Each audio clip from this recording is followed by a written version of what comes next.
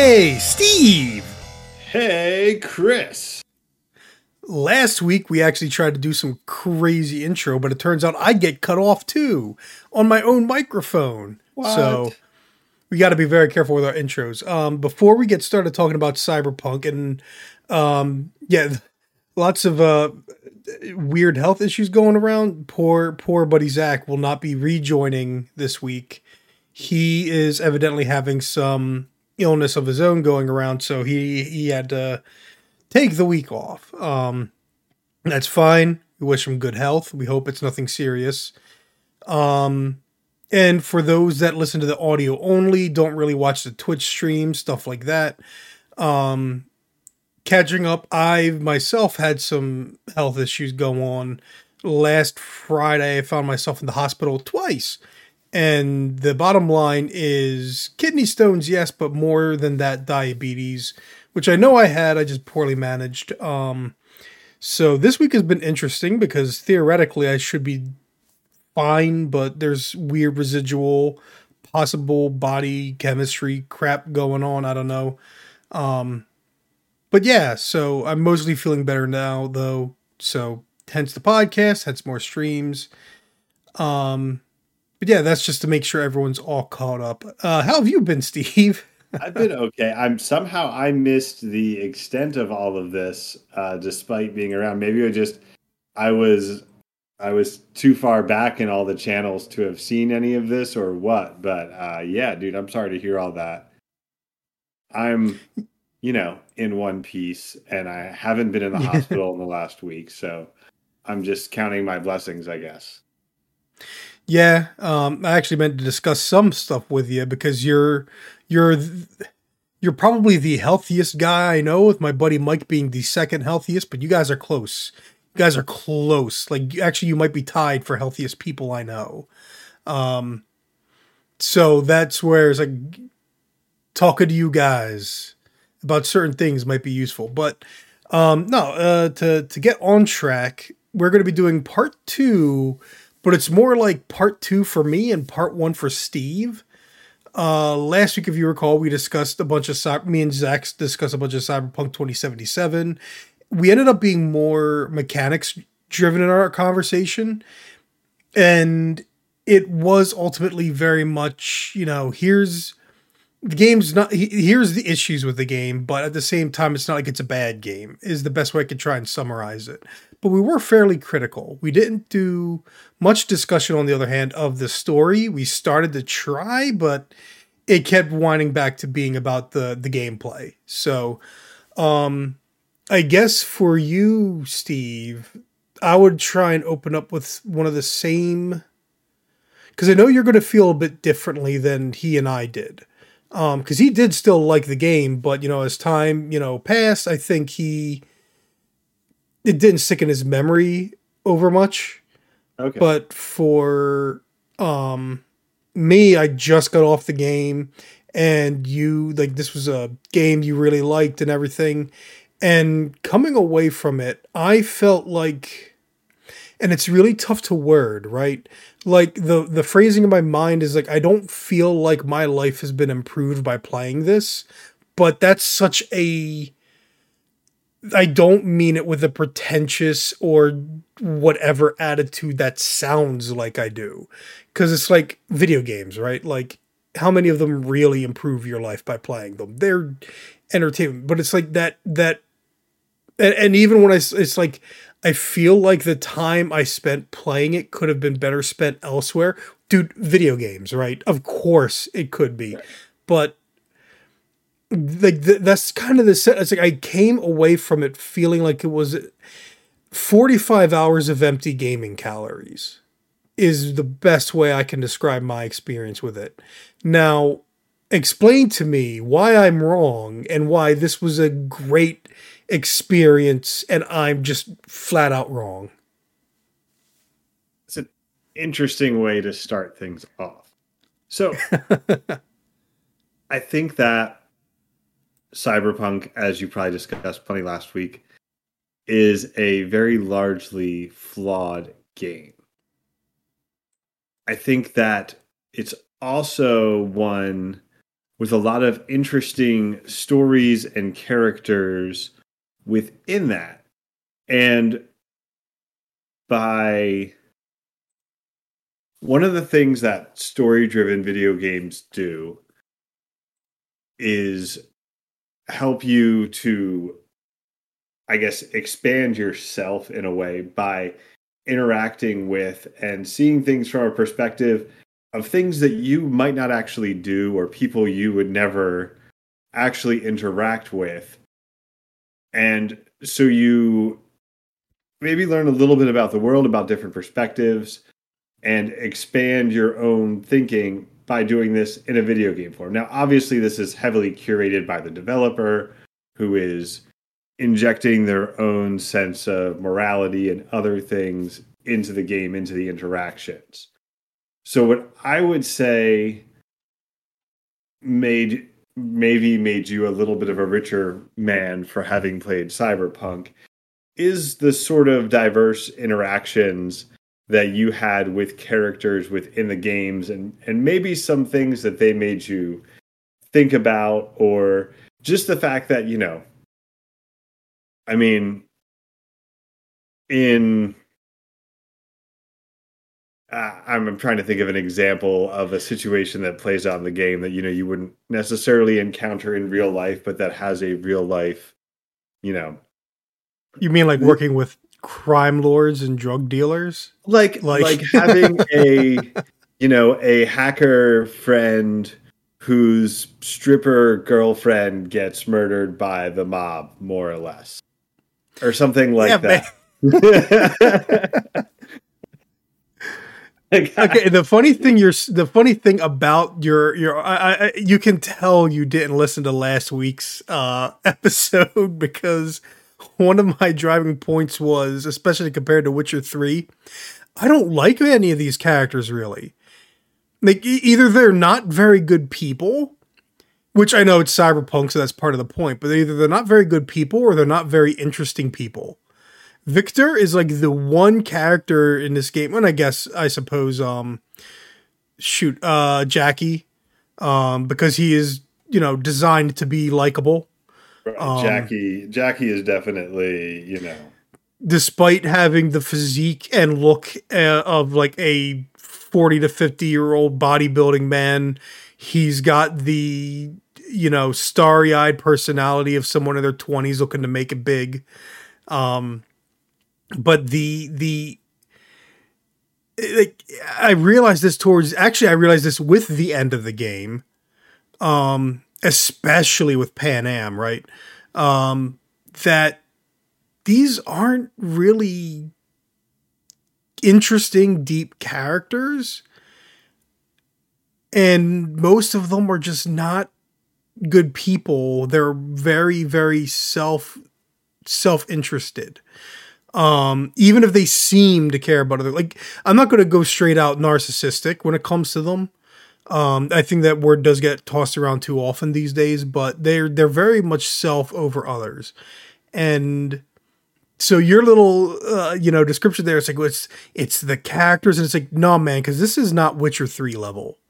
The writing in the characters in this game do not approach The Witcher 3. And you'll remember, I was a bit tough on I was quite tough on Witcher 3, but even Lambert, who was a jerk, I at least understood why he was a jerk a lot better than why some of the characters here are jerks.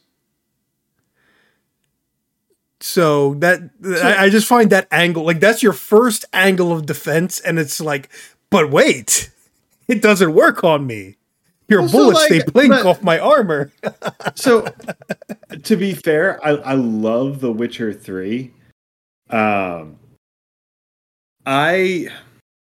Outside of, you know, the sorceresses and Geralt and a handful of, like, I don't know. I found... So for me, I think I feel like aspects of The Witcher 3 are flipped for me in terms of the characters. Where I felt more of The Witcher's strengths was in the small interactions. And I think the small interactions with a few exceptions, the side quests and the various things come up short in Cyberpunk more so than the main sort of like the main. I would say what it is. It's not the main quest itself, but the secondary story quests, the sort of like the B quests versus the A quests, where I think in The Witcher it's sort of flipped, where the A and the C is the stuff that's the strongest, if that makes any sense. The the more optional feeling things in Witcher 3 are what makes it so rich. And in Cyberpunk, that stuff totally failed. But it's that in between stuff. And I'm trying to like remember everybody's names. So like, all right, here's Judy the deal. River, Actually, Pan Am, or Judy, some of the major Judy. ones. I mean, Judy's whole story, I think, is probably the best for the secondary characters in the game. If you go through her whole sort of whatever you want to call it, loyalty quest, through start to finish, yeah, and from start to finish, she's definitely one of the. Well, that's the funny thing. She's definitely one of the better. They put more effort into her and Pan Am than they did with River. That's the funny thing about River. Like his quest was done real quick, and it's like okay, like maybe because I played a male character, and he's a hetero only option, right. I believe. So maybe there's more if there's a romantic possibility, but there's no romantic possibility with Judy either. And yet there's a lot more of her character. So River is just this character that shows up. You do like what, 3 missions and then you're done. Yeah, I still thought, I thought that was an interesting, the deal with his nephew, right? It's his nephew. Oh, it's an interesting. I don't know how to describe it because it's horrifying, right? But it is a cyberpunk kind of exploration. Like what can we do? What can be done in this setting with a horrifying sort of thing where a kid might be led astray, and in one of the weirdest ways possible. But at the same time, after that, what do you do with any of that? Do you even help him as he decides to leave the force and become a detective, right? Which, sorry for maybe potential spoilers for a side character that factors into the main story none. Yeah. That's the thing. It's like you help out and then you go and you play a VR game with his niece and nephew and have dinner, and man, I wish his sister was a romance option. It's like, of all the potential characters, it's like, now that's the one that, oh my goodness. Oh, I just thought of something terrible. What if they made Jackie's mom a romance option? That would be amazing. Yeah. But they don't really do anything with him. He's just, okay, boom, there you go. So that was a bit weird. And that's the thing. It's like those 3 are the main ones because I think those 3 are the main love interests. Oh wait, no. Then you also have what was his name? He's the homosexual male option. He was part of Johnny Silverhand's band, Eurodyne. Oh really? I think I must have missed some of that. Yeah, well, again, depending on if you swing that way, then you might stumble upon it. But if you don't, then you might never know. But yeah, that he is also, I believe, a romantic. So you got like the 4 romantic options, and most of the other things just, I don't know. Like there are several other side characters and side quests you can complete. One I did flub up. I couldn't get an actual like completion of it. And another one I optionally flubbed up because you had the races, right? Okay. Yeah. I chose to finish the last race is the best way I'll put it. So you don't get the true ending to that quest line. Yeah, but it's like, sorry, go ahead. I was just saying, I feel like that was maybe something I thought. Well, I'm trying to remember what the race is. What was her name? The bartender at Rogue's Bar. She Right. does monster truck race. Well, not monster truck Oh, races. I She don't think I does. actually did any of that. I think that's something that I completely skipped out on. It was the closest thing to an actual Yakuza mini game in this whole thing. It's probably the one reason because it's like, you know what? I did like I wasn't gonna do them. I did like the first one and I was like, you know what? The driving mechanics in this game are terrible, but that was pretty fun. It makes me think of Yakuza. Anything that makes me think of Yakuza, I will do more of. So I think her name was Claire. I think Claire was her name. But yeah, Yeah. that was one of the few things that I ended up doing, and I don't know. Like I'm trying to think. We'll hold some of that off maybe until we can get to spoiler sections and can discuss it in more detail. Because Yeah. yeah, that's the funny thing. Like the story of the characters, like Witcher 3 had a lot more memorable moments for me, whereas this, and I feel like some of it just comes down to, I don't know if I want to call it the presentation. I think it does come down to design, and this is some of what me and Zach discussed last week. They make a big city, right? And this, like, how do you make a good open world for something like this? And I think I wanted to make sure I stressed this too. I think I stressed it last week. Like Elden Ring, when I wrote about it on my blog, I had a sort of realization that for it and Breath of the Wild, like certain open worlds, doing it zone by zone is appropriate. Like you explore smaller chunks of the world in Elden Ring before going on to the next. And it's like areas of a map. Like it's almost like these are segmented stages, but you can also you within that, even though there's a clear line of progression, you can skip ahead to places, you can jump around, you can go into areas you're not technically supposed to be at if you're low level. You have a lot of freedom despite the fact that if you're playing your for the first time and you're trying to just play the game like a role playing game, it's you got this zone that you can explore thoroughly, then you can move on to this zone, then you can move on to this zone. And I bring this up because Cyberpunk, by being a city, that mode does not work. So I wanted to cut, and I did it last week, and I want to cut right now. It's like, I'm not going to be making comparisons where, oh, well, Elden Ring or Breath of the Wild or any of these other open world games do it this way. So therefore, because the world itself is different, and therefore it demands a different form of engagement with it. And to that extent, one of the real issues that I had was, and I am sorry for people that listened last week and are like, okay, you're repeating yourself. Yeah. But it really does come down to things like, okay, we're going to make sure you have these tarot card graffitis all over the place because it's an open world game. We're going to make sure you have all of these criminal assaults in progress because it's an open world game. We got to make sure there's stuff littering the entire city because it's an open world game. And we're going to have all of these side quests, and then we're going to have all of these other little things, and we're going to dot your map, and we're going to make sure you have all of this stuff, but then we don't put enough time into, like, basically, what if you made a big world, but instead of being so worried the player wouldn't actually explore it or find it worth exploring, whatever, you focused more on just the quests, like no tarot cards, no like assaults in progress, like just the quest. So okay, I'm in Watson, and now I have the guy I talked to, my job deal or whatever I forget what they're called, your contact in Watson. You do a quest line there that builds your reputation.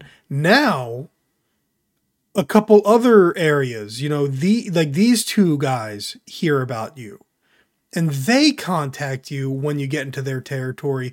And maybe it's part of a quest, right? Maybe it's sort of dynamic. Maybe you're just driving along and all of a sudden you get boxed in by 3 cars and it's like, oh gosh, what do I do now?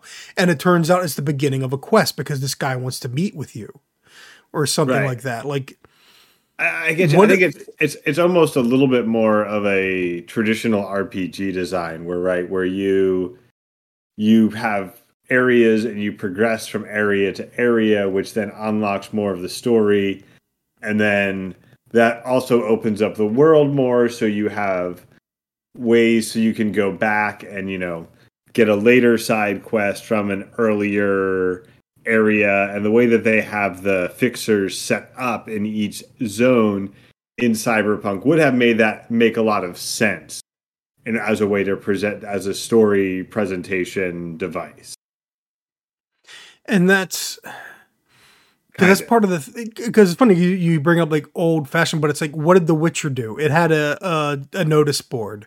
You don't have a notice board in this. What do you? Which is funny because you could probably do it on the internet, right? Like you could use the actual network to probably find jobs or something, but they don't do it that way. Instead, they take a note out of Grand Theft Auto, but a bad note, because what was one of the big issues people had with GTA 4? People wouldn't stop calling you. So what happens in Cyberpunk? People don't stop calling you.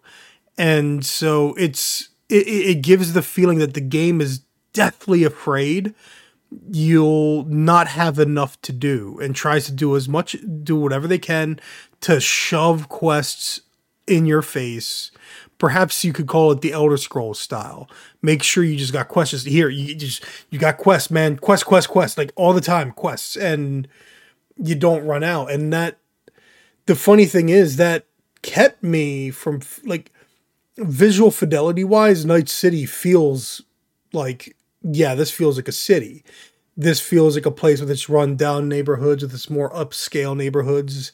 Like I see all of that and I can feel it somewhat, but the actual presentation, the way the game interacted with me was just giving me the impression that this is a video game and I'm the most protagonist that ever protagonisted. I don't know about the most protagonist that ever protagonisted.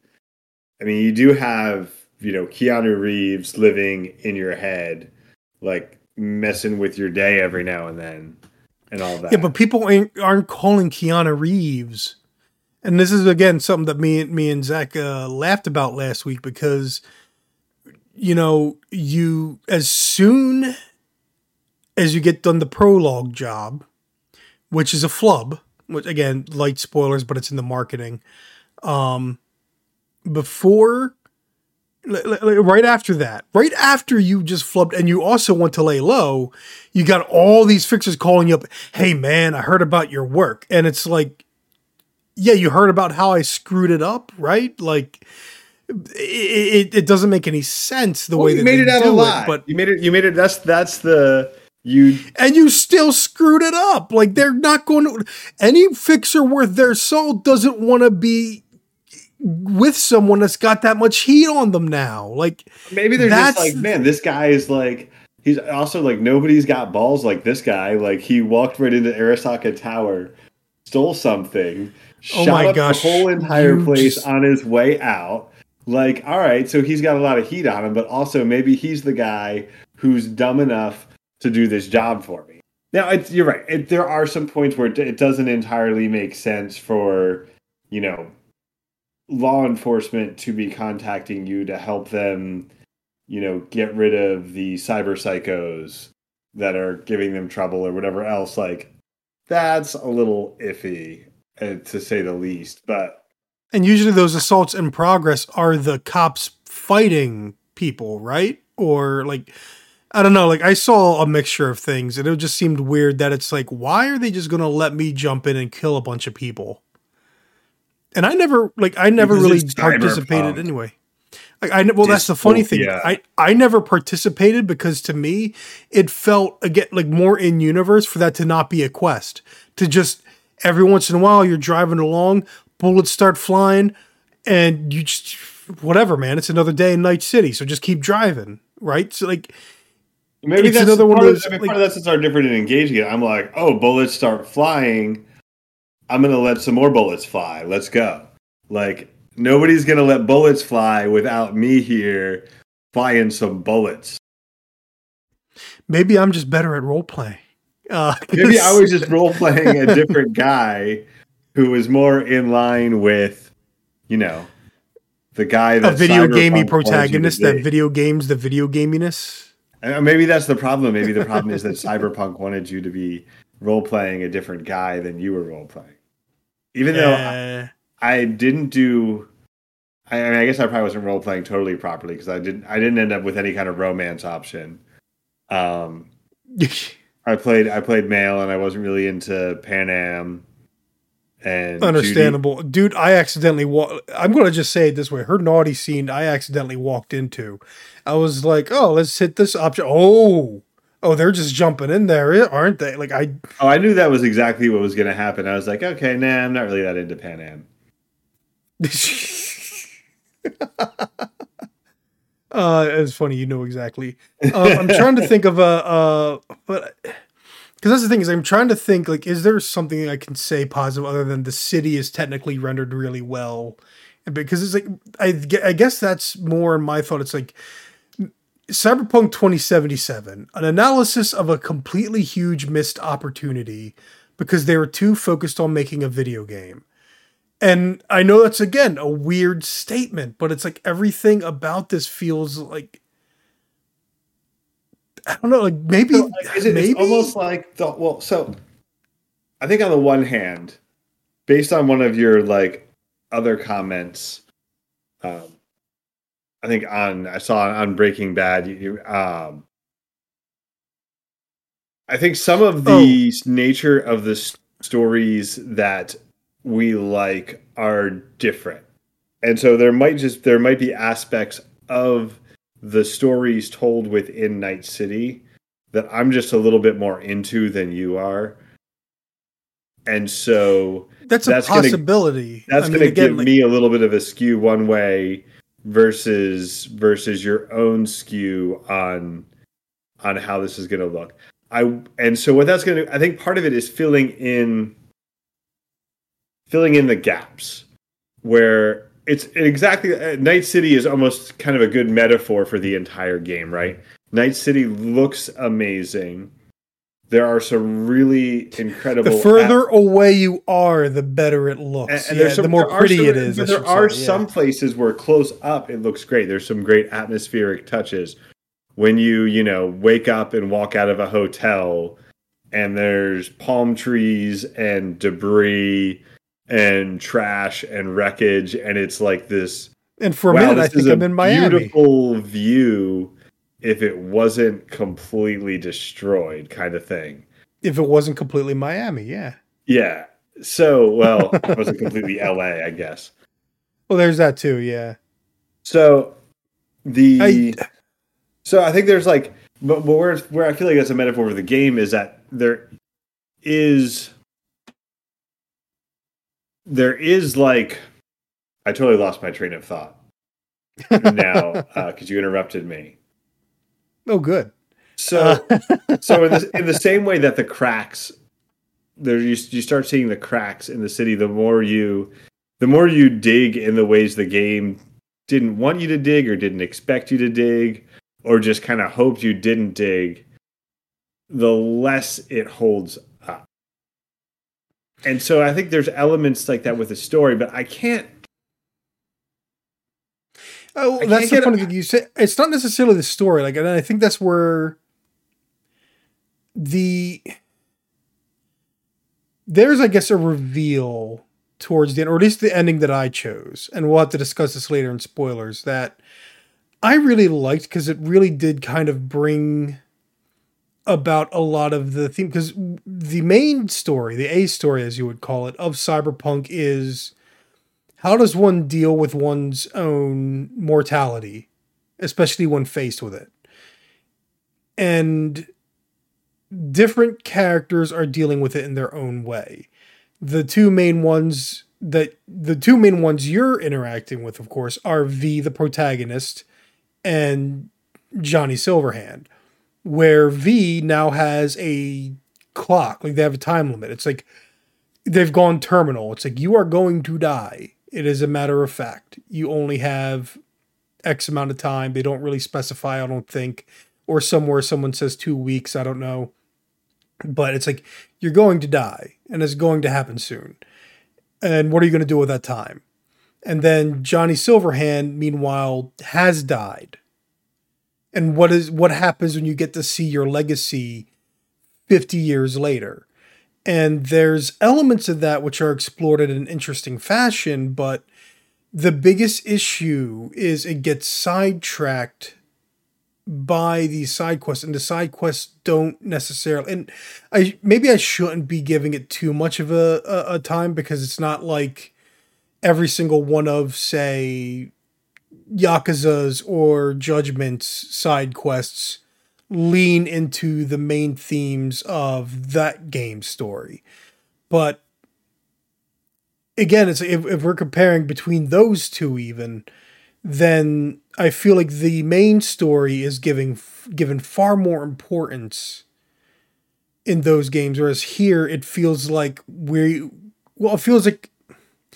it feels like a Western game where they probably had more in mind, but they had to cut it out. And again, with Cyberpunk 2, they're building a lot more new tech than they do in a typical Yakuza sequel. Right. So maybe part of it is that, CD Projekt Red thinks they're a big AAA studio, and really they need to realize they're not that big after all. That even though they've got all this money, these employees, they need to focus their projects better, make them smaller. But regardless of that, I think the main story had a lot of potential, but then all of this side crap drags you away from it, and you lose. And this is an open world problem. Again, it's like, this is just a simple old open world problem, and maybe this game called for a different method than how other open world games pull it off.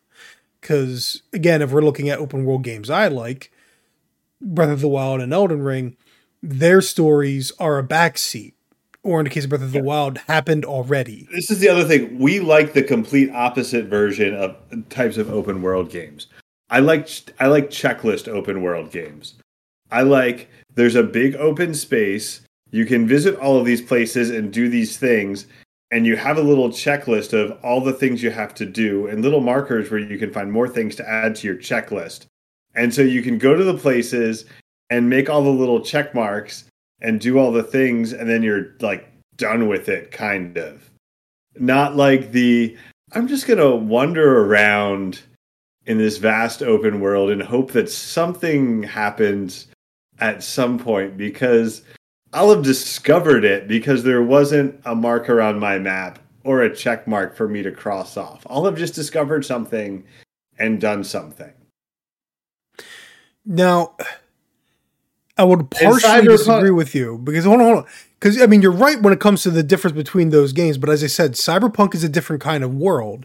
So if I were to go back to the design drawing board of Cyberpunk, as I said, I think I would still create something that would fill what you would like, just differently. Maybe it's not too far off from the Infamous method, right? Where Infamous is also, you go zone to zone to zone. Now, you'd be able to explore anywhere in Night City, but again, it's like the way the world interacts, because that's my thing, is about engagement with the world through the game systems, not through icons on a map.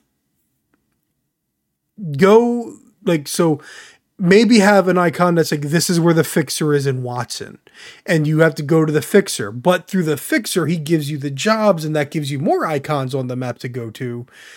And eventually you get to unlock more and more jobs because you get better and better, and people get to see, oh, he's not such a screw up after all. Make the interaction with the world natural, and where these kinds of, it allows you to focus more on these quests being something, right?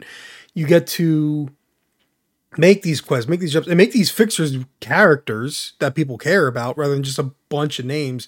And honestly, probably have the number of fixers in the game. Like, that's part of it. Like, what is part of the big problem with this game is that it's too much. Yeah. So cutting some of that down, but then again, it's like making it so I'm actually interacting with the game world, not interacting with a user interface. And maybe that still is different between you and I's interpretation of an open world game, because I'm not the kind of person that just turns on a game and is like, okay, how do I kill my evening? And I don't know, that's probably too reductionist of how you do it, but you're a dad. So I think that's actually the Destiny complete for a long time. That's actually the complete Destiny for a long time. So. That's actually the complete opposite of how I approach games. I don't approach things as like, how do I kill my evening? I approach things as like, how do I unwind? How about that? Not even that though, because a lot of it is how do I ruthlessly, efficiently, like conquer this thing. Like even with Destiny, it was never about empty like things. It was always about accomplishing a goal. Where I haven't been as much into Destiny, and what's funny about Cyberpunk is one of the few games where you talk about interacting with the world and not the systems or the UI. But it's actually one of the few games where I would not use fast travel or other things or as much as I would need to, because I actually just enjoyed driving through the city. I enjoyed driving from point A to point B, and I enjoyed that things would randomly happen to distract me on the way. Like, oh, there's a crime in progress. Cool. I'm going to go like shoot some gangsters. Oh, shoot. I shot the wrong guys. Okay, I guess I'm going to kill everybody now. That's fine. Whatever. Gosh. Welcome to Night City. And now I'm going to continue heading to whatever objective I was heading to. But like, I don't know. I do think the game did an all right job of revealing certain quests and things to you as you just move through the city. Or things that like the Delamain cab side quest, where I would just realize, oh shoot, I'm really close to one of those. Or Delamain would like, hit me and like, hey, you're really close to one of these cabs. Like, oh yeah, I haven't dealt with one of these rogue taxi cabs in a while. Let me deal with that. And I actually felt like, for the most part, the game did do those things where it felt a little bit more, what's the word? Spontaneous. Things about it did feel like a good balance to me between the sort of checklist that I needed to give me structure in the game and give me goals as I sit down to play, and the spontaneous emergent things that can happen and make open world games more fun in a way that other games aren't. There are definitely ways to improve it, like you said. Well, that's the thing, because again, it's like you call it spontaneous, but the spontaneity goes away when you drive by it, and then 10 game days later, that assault in progress is still going. Like Zach pointed this out last week when we were talking about it. It's like you'll drive by it, and then 10 in-game days later, still assault in progress going on, same shootout, and that never breaks happened. The idea of spontaneity. Well, that never happened to me because I killed everybody. Because you played a good game, as Simon Says, I guess. In Breath of the Wild, like, it was the same deal. Like you run by something, or like, that's something interesting over there, and you come back 10 days later, oh, the interesting thing is still here. There's a little bit more ludonarrative dissonance when it's a gang shootout. And enemies respawn. Unless it's just a really bad neighborhood. The same gang shootout has been going on for 10 days versus, whatever like Lizard Man stuff is going on in Breath of the Wild or something. But they stay dead until they don't, and then everything in the world respawns. Yeah.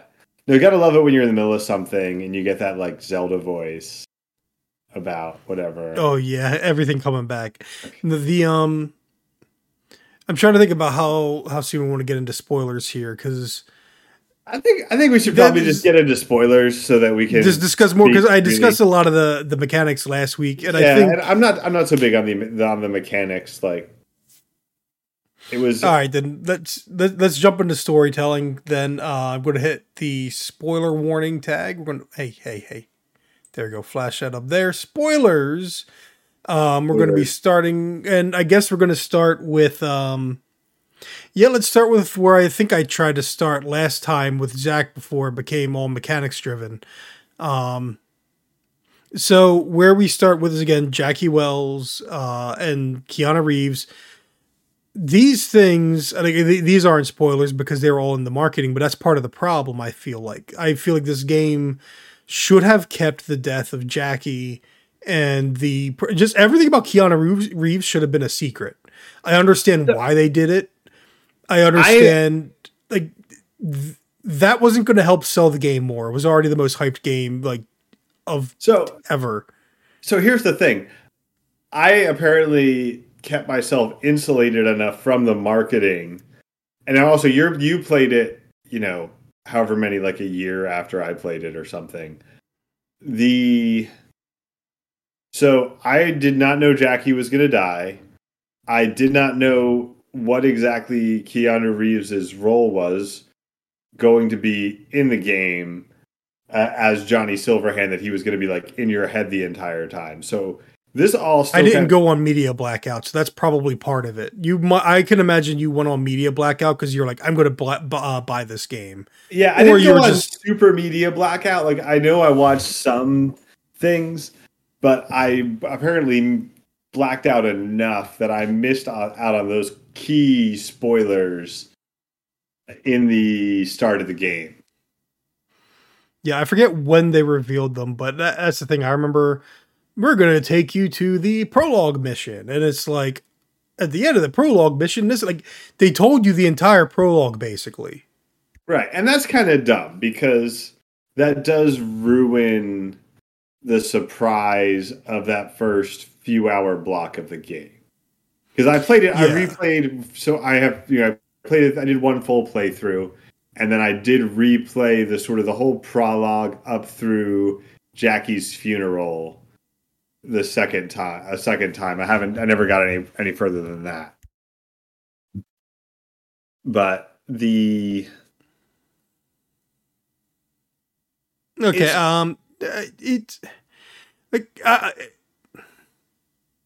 sorry, it's like I was trying to fill a silence when you got quiet. But no, it is one of those things where I guess this is the most awkward moment we've had on the podcast in a long time, I think. Yeah. Not I think those things would have made a bigger deal if you never would have. Because the thing is, again, I understand with marketing purposes, because for normies, you get, oh, wow, it's Keanu Reeves. And then for, actual tabletop role players that played the setting, they're like, oh, man, it's Johnny Silverhand. And he's played by Keanu Reeves. So you get that element going, but I do think it would have been a bigger surprise and it would have been more meaningful, right? Because that whole twist, I don't know, is a bad marketing decision. Maybe we should move on to another point. I think that was exactly. That was a good part of the story and a bad marketing decision. The sort of the shift in the surprise as you are now suddenly figuring out that you're playing an event that happened in the past as somebody who's dead and what is going on. And then waking up to Takamura. Takamura sounds right. Yeah. Yes. Saving your life when you were that whole, that's a really great portion of the game. I think I had this discussion with you, or maybe I had this discussion with someone else. I want a anthology style cyberpunk game that's just basically filled with stories like that sort of like Sin City, right? And they all loosely interconnect at the end. It sounds like a great premise for DLC, actually. Here's our first season, our first DLC is this 5-hour episode. Right. Maybe not 5. I mean, because the main game's probably only 5 to 10 hours if you play it straight through. So I don't know, 3 to 6 hour DLC. That's this standalone episode. And then the next DLC is that kind of a thing. Yeah, I could see that working. Yeah, that would actually, to me, that would be really cool. So I think overall, from my perspective, having now played that section twice, I think that's what really hooked me on the game was the portion up, and again, even through Jackie's funeral, where you're like going through all of his stuff and like unearthing all of these memories and that sort of thing, where it felt surprisingly emotional after this sort of, the intro where it's just this, I don't know, hedonistic bloodbath of the first couple hours of the game. And then you're like, oh man, like this Jackie, like, really loved his girlfriend and he really loved his mom. And he was scared sometimes, he asked her to do readings or something like that. Right. And all this stuff. And you're like, and it was, I think that was one of the best portions of the game because it humanized Jackie and this idea of the, this big bruiser, gangster, bounty hunter type that, right. He had this deep personal internal life that it's now gone, because he died. It gives you the chance.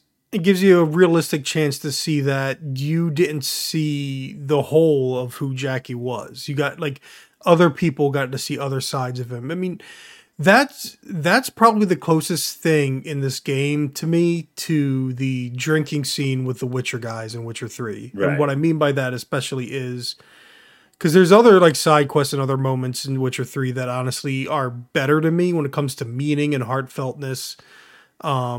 And thematically would therefore be closer to the Jackie's funeral, but the Witchers getting drunk together descends down, like it spirals in such a way that feels natural. The things they talk about, the way they interact with each other, how one idea begets another that leads to sickness, that leads to this, that leads to a bad idea, and what you can do at that point. And it's something that when CD Projekt is firing on all cylinders, they're able to deliver something that, even though it's a video game, still feels like it's done naturally.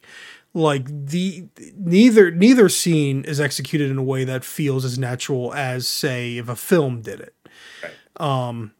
But or if they just left it to a cutscene. But despite that, and that's an area where it's like, despite the obvious fact that this is a video game, and here are the limitations in how the characters move, how they interact, how everything's programmed, you have the writing is strong enough and the atmosphere is strong enough, they're able to deliver that scene anyway. Yeah. That's one of those instances. Jackie's funeral is one of those instances where it's CD Projekt doing a really good job, where their writing really shines through. Yeah. Admittedly, after that, I never had to interact with Jackie's mom again, and that was that felt off. Again, like when everyone else is calling you that has no idea who you are, but then you don't get much in the way from Jackie's mom. And maybe that's up to you. Maybe you could go and give messages, because you can send texts, I think, to people or try and call people. So maybe the onus should have been on me to call Jackie's mom once in a while. Maybe there's dialogue with that in mind, but it's one of those things where the nature of the game, it's like you're easily and immediately distracted from that. Well, you've got a, rock star terrorist living inside your brain, so things get complicated pretty fast. So, yeah. And the other part of the game, and it sort of ends up bookending it, that does give some of that same feeling, is reuniting. Oh shoot, what's the band? The band Samurai. What is it? They're just Samurai. Samurai, yeah. Like reuniting Samurai at the end of the game, near towards the end of the game, for one last show. And some of the stuff with Alt Cunningham as well, I think gives you some of that more thoughtful, more contemplativeness that actually works. So, like, I would say if I were picking out three sort of standout game sequences, I would say, right, Jackie's funeral, to sort of give you the depth of CD Projekt Red and the things that ended up hooking me and keeping me hooked on this game. Jackie's funeral, um, pretty much Judy's whole storyline. There's a lot of pathos in that whole thing, and just a lot of brokenness of somebody who's basically just kind of, trying to love and be loved, and they just love the wrong people. Especially, I guess, if you romance Judy, then it just continues down that The path. funny thing is having read the laptop of Maiko, was it Maiko who was running Clouds at that point?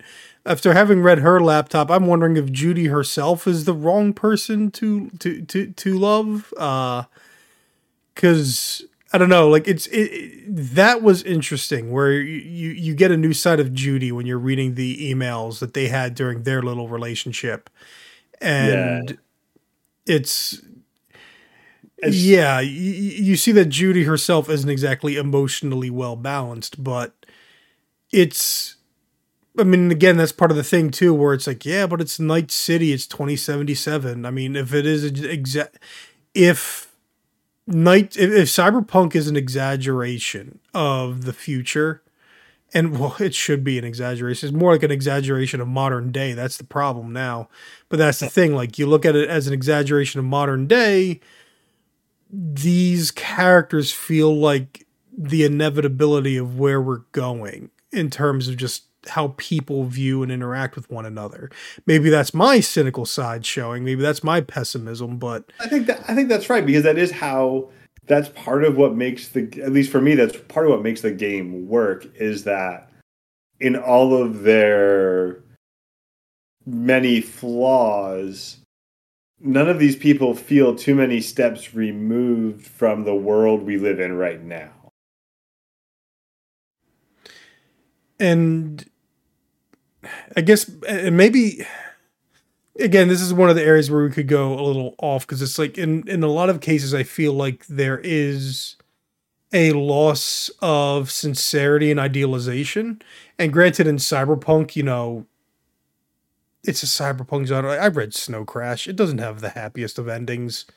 But at the same time, and I've also seen Blade Runner, at the same time, it's like, right now, if I'm going to be spending 45 hours in something, how do I want to feel? And that's where, again, like you refer to when I discussed Breaking Bad on my Discord and watching a video on it, it's like, I could tell the show is not the same as other shows. Like, a lot of television shows in the West today are gussied up, high production value soap operas. The drama, the backstabbing, the cheating, everything like this going on between characters, it's all soap opera drama, or it's like 90210, or it's like, that's the thing. It's like all these things where it's like the drama is lame. There's even if they're set in genre fiction, nobody's heroic. Nobody is doing anything. Nobody's larger than life. Everyone is life, and life kind of stinks. It's like, why would I watch these shows? Because it's basically going back to all the people I didn't get along with in high school. Which maybe goes to show you how many normies that were absolute normies in high school watch this stuff. Oh, dang. But the thing is,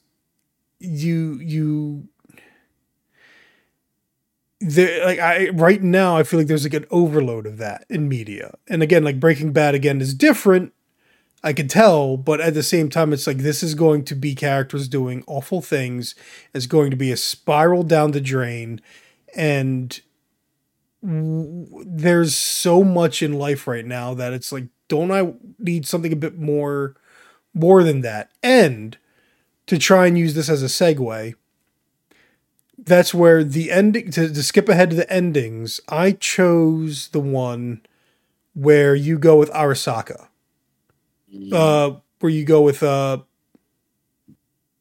I screw up the names?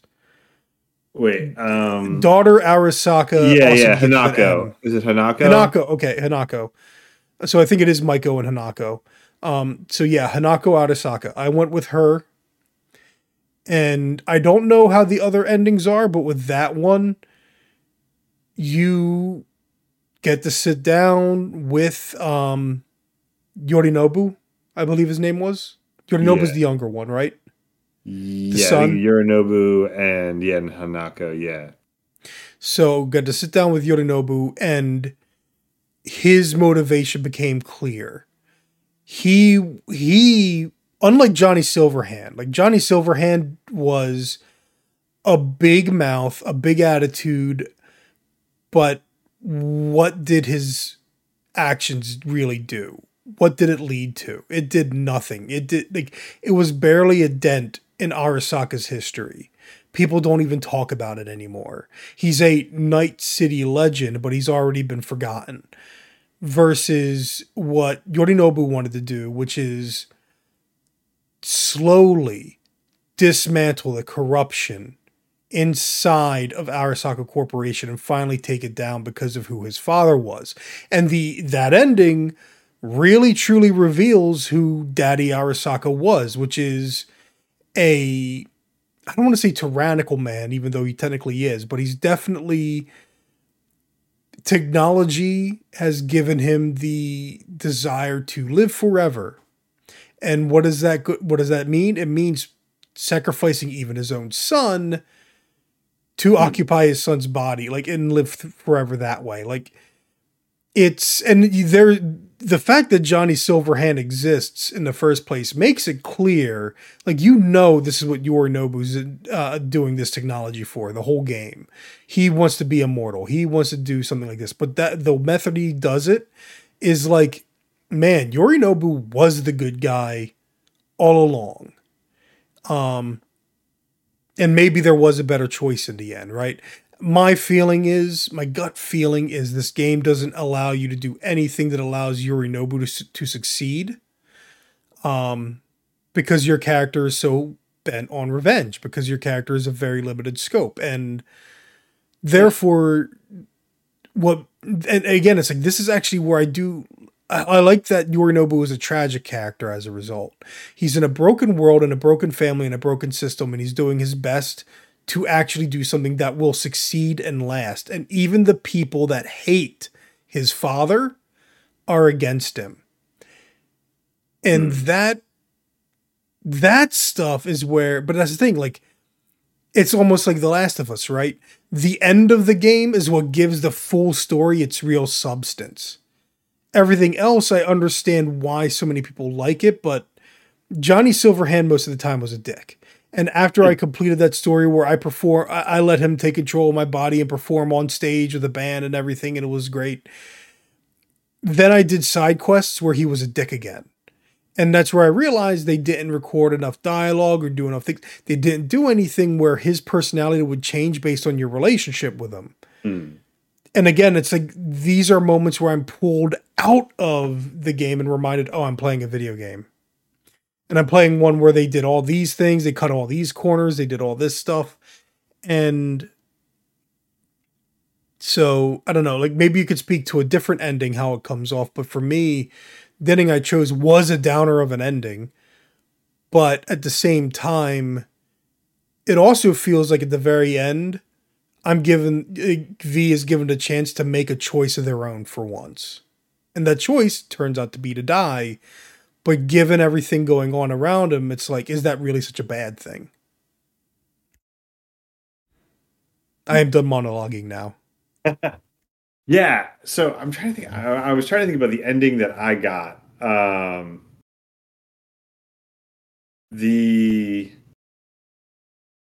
think I pretty much just went with like a burn it all to the ground option. As Johnny and Rogue, or as just V? Johnny and Rogue. So you let Johnny take over. Okay.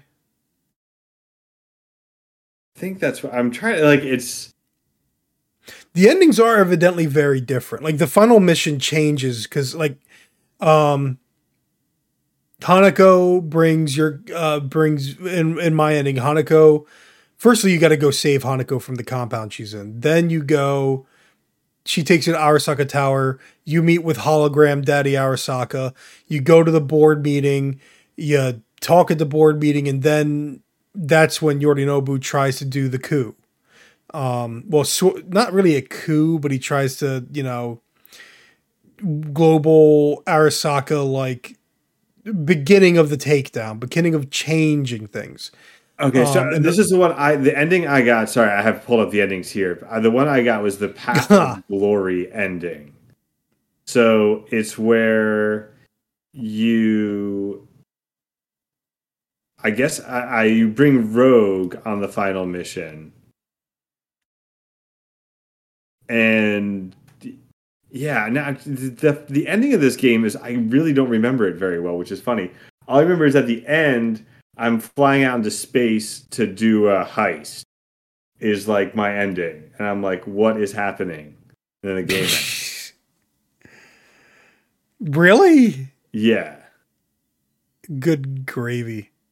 I think Rogue will die in the final mission while she gets killed by Atom Smasher. Yeah, because I talked to a buddy of mine. If you go as Johnny and Rogue, or if you go with someone like Panam with you, then Panam doesn't die, but one of the other nomads dies, right? Right. So there's always somebody that there's somebody that dies, sacrifices, cinematic, honorable, blah blah. Now you can sit there for like 5 minutes, and you and Johnny decide to just go yourselves, or you can shoot yourself. I forgot there is that ending. So there are options. Yeah.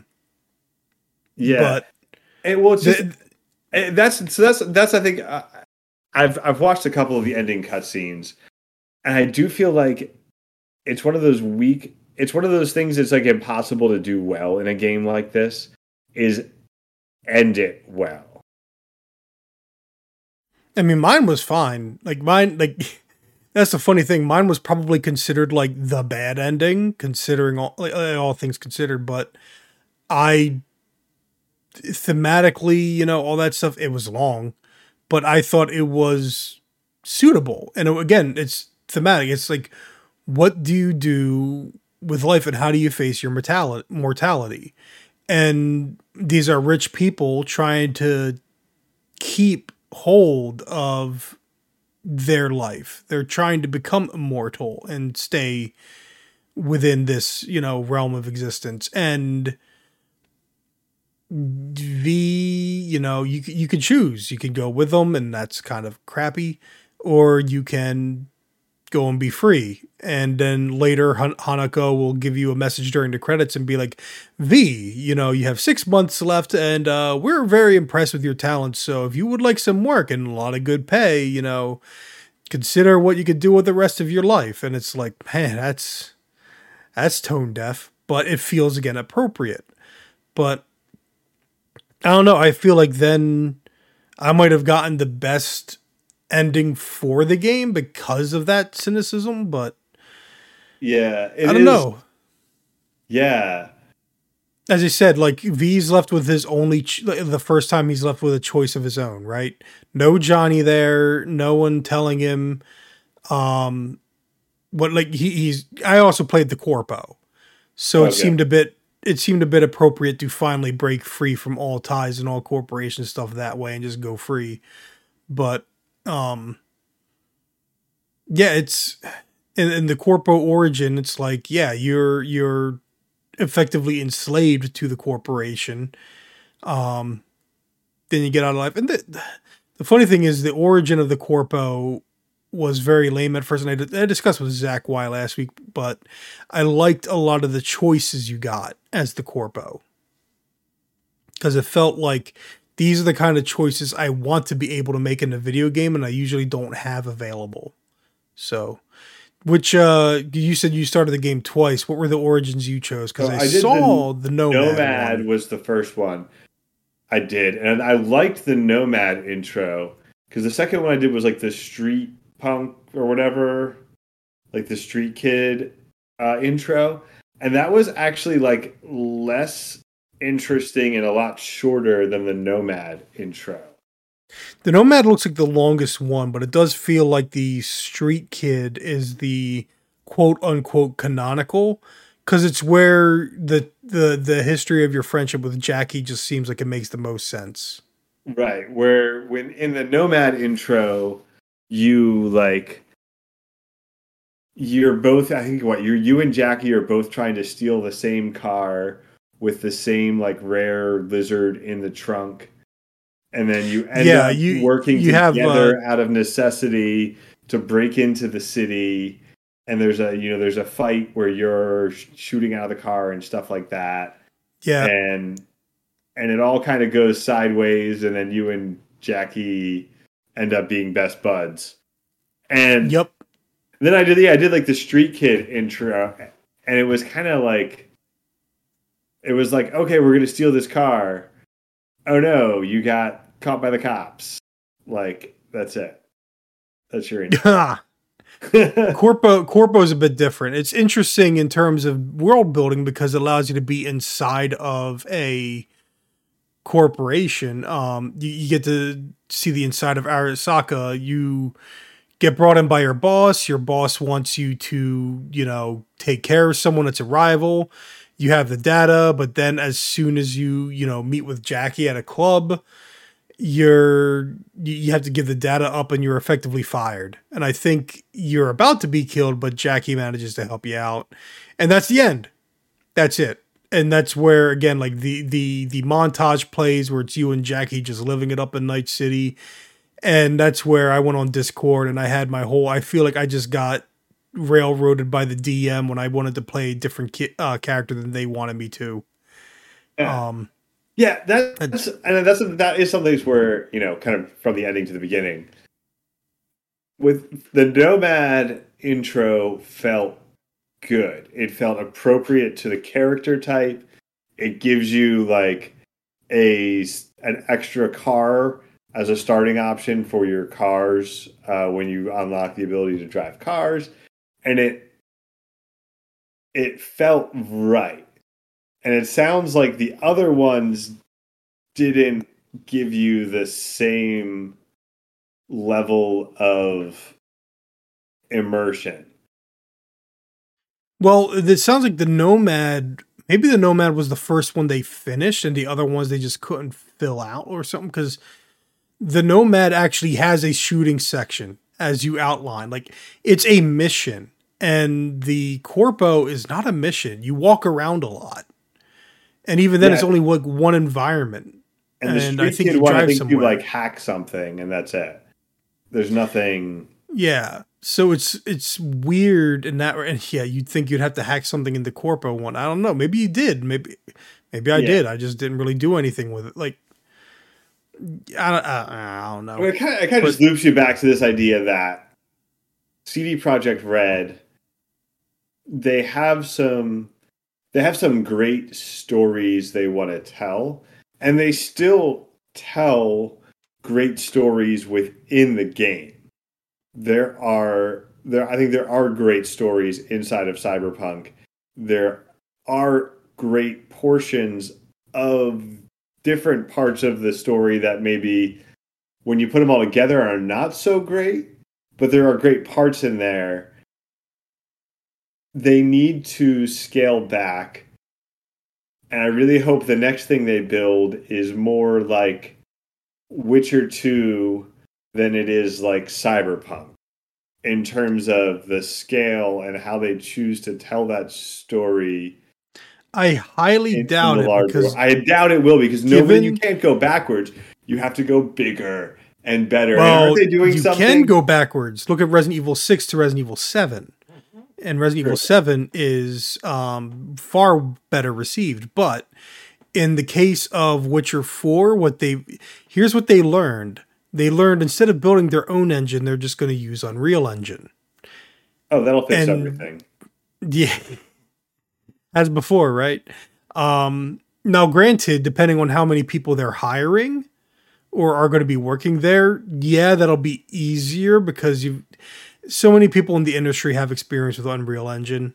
It's just an easier tool set for a lot of folks. But in the end, I think my feeling is more because their background, like again, if you look into the history of CD Projekt, it started as this guy just loved a bunch of Western PC role playing games that you couldn't really get in Poland at the time.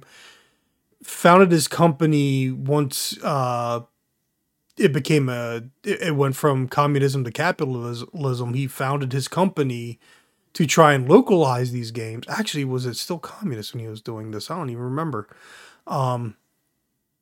But it when he was localizing games like Baldur's Gate, and they were trying to make their own thing. But they have a very clear inspiration of Western role playing video game, and D&D kind of stuff. So the problem is by Witcher 3 and now by Cyberpunk, they're inspired by trying to do what some of the other AAA games are doing, rather than just focus on how do we make a modern AAA role playing game. Mm. And that's where, again, like I think about that idea of, start that street cred level, like have it so you only have the one guy and you like their story quests. Like, don't think about how are we going to fill this world with activities. Think about how are we going to fill it with stories and make those stories just worth it. But I feel like maybe there's a concern because, like, I look at how people described the Halo Infinite open world and they say it's empty. They're not completely wrong. There's a lot of nothing going on in the Halo Infinite open world. Is that necessarily a problem? And if you're going to spend all of this time crafting a huge open world, I can see people viewing it that way. Night City, I'm going to be honest, I didn't see every nook and cranny and alleyway. And I'm fine with that. Because the very existence of the fact that I could go into that nook or alleyway is enough. I do think it's too huge. I do think having the Badlands and everything made it too big. They didn't need all that much. Especially because every time you had to drive out to the Badlands, it was just a long drive. Yeah. But you have these elements of... You have this great open world, but it doesn't feel like I'm playing an RPG, if that makes sense. It doesn't feel like I'm playing a role-playing game, unless I'm in some of the dialogue. I will say, one of my favorite moments, and it was towards the end of the game when I had a bunch of my stats up, I was able to go into a diner, someone tried to rob it, and I talked him down. And in fact, that early quest where you got to do, I think you're grabbed by the Militech woman, and then you have to go and you have to talk with the animals. No, not animals. What's the team? What's the group? The guys that have all the gear in their face. I know what you're talking about. Yeah, those guys. I was able to talk through that, except for the leaving. Then Militech attacked, and you had to get into fights. But like I was able to talk through that. And those are the moments where it's like, okay, I can't play pen and paper role-playing games with my friends. This game has given me the closest experience and this is great. Or, I didn't get to talk about it last time. Yeah, I talked about it with my brother and my buddy where, again, that Judy quest with Maiko where she changes the deal where you walk in and she's trying to take over for the one Tiger Claw. For the most part, I loved that moment because I was like, okay, crap, I got to role play and I got to think right now. What does my character want to do? What do I, it's like not just what I want to do. It's like, what is my character going to do? The Corpo. He's going to go along with it. And then afterward, he's going to chew her out and get double the money. Well, Judy's pissed if you do anything but kill everybody. Yay! Yeah. Including Maiko herself. Yay! Of course, my buddy tells me then, it's like, even if you killed everybody, it wouldn't make a difference. It was like everyone would be killed by tiger claws or something like that. So it's like, okay. So no matter what, there's no such thing as a good choice, except at least everyone's still alive in my choice, which I did save scumming there. I was like, okay, I can't complete Judy's quest line. I want to get that achievement. I want to unlock that achievement for completing that quest line. So I reloaded and I tried all variants. I tried killing everybody. I was like, nope, don't like this, bro. Reloaded and just did the same thing, but instead of asking for double the money, let them keep the money. And that's enough to keep Judy in your good graces. Because that's the thing. To me, it's like, that's an example of Judy being unreasonable because you are now in a situation where it's like, okay, so this place is either about to become a bloodbath or I do my best to salvage the situation as cleanly as possible.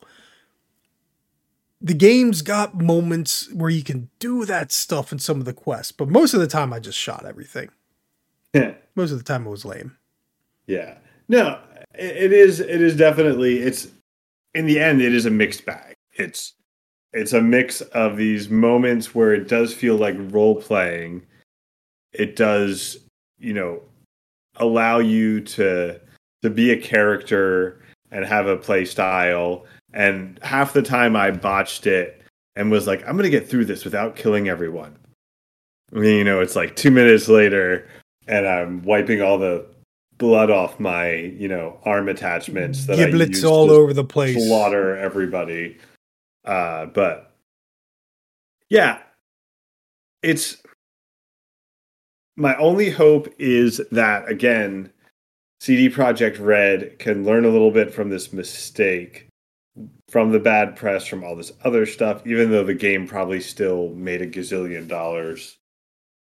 And we get something that, outside of just changing the engine, we get something that's more in scope from a story perspective of what the team can do. Because obviously it's not the same people at your company that are building the story as are building the engine. So, unless you fire all the engine people and hire more story people, I don't know. But either way. All right, I think maybe that, because, yeah, I mean, I know you were warmer than I was. I think part of it for me is like, this is a game that took 6 or more years of development time, and this is all they have to show for it. And again, it's like, it's not that, like, the effort is there. There's a lot of stuff in here that is top notch, but it's like, at the same time, when I walk away from playing this game, I had better feelings after playing Ghost of Tsushima than I did after playing this. And Ghost of Tsushima to me is like, that's probably as good as a typical AAA brand, like, open world game's gonna get. So, like, I guess coming from me, it's like, that says something, because it's not even about the bugs and the glitches. It's not which there still were plenty, but not as bad as at launch. I don't know. So I just played this and it's like, I feel like I played, I guess the best, it's like I played this game and it's the same feeling I get about like why I don't bother seeing Marvel movies anymore.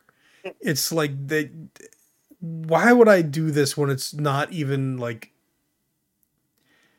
I don't know. It's like, yeah, it's fine, but why settle for fine?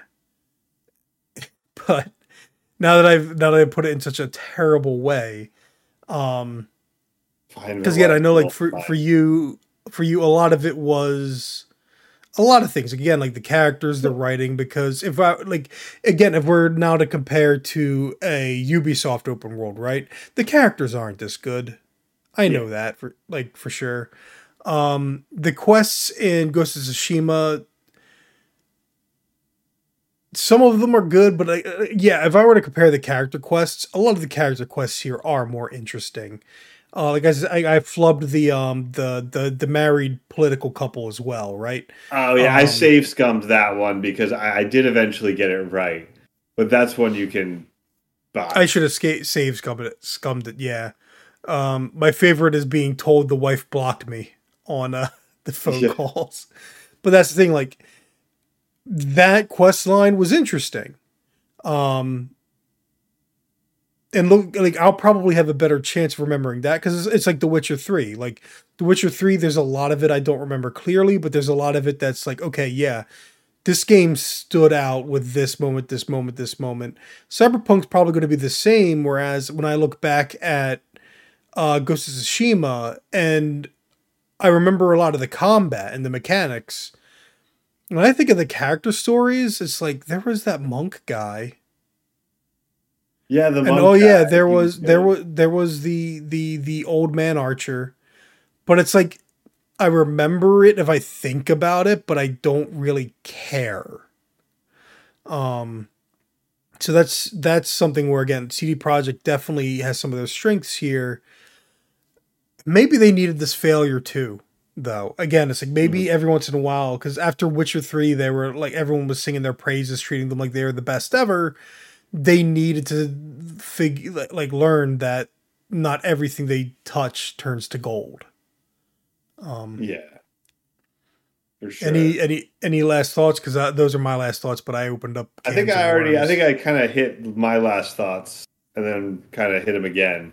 So yeah, I think no, I think that about sums it up. I think we are in agreement in the end on a lot of this.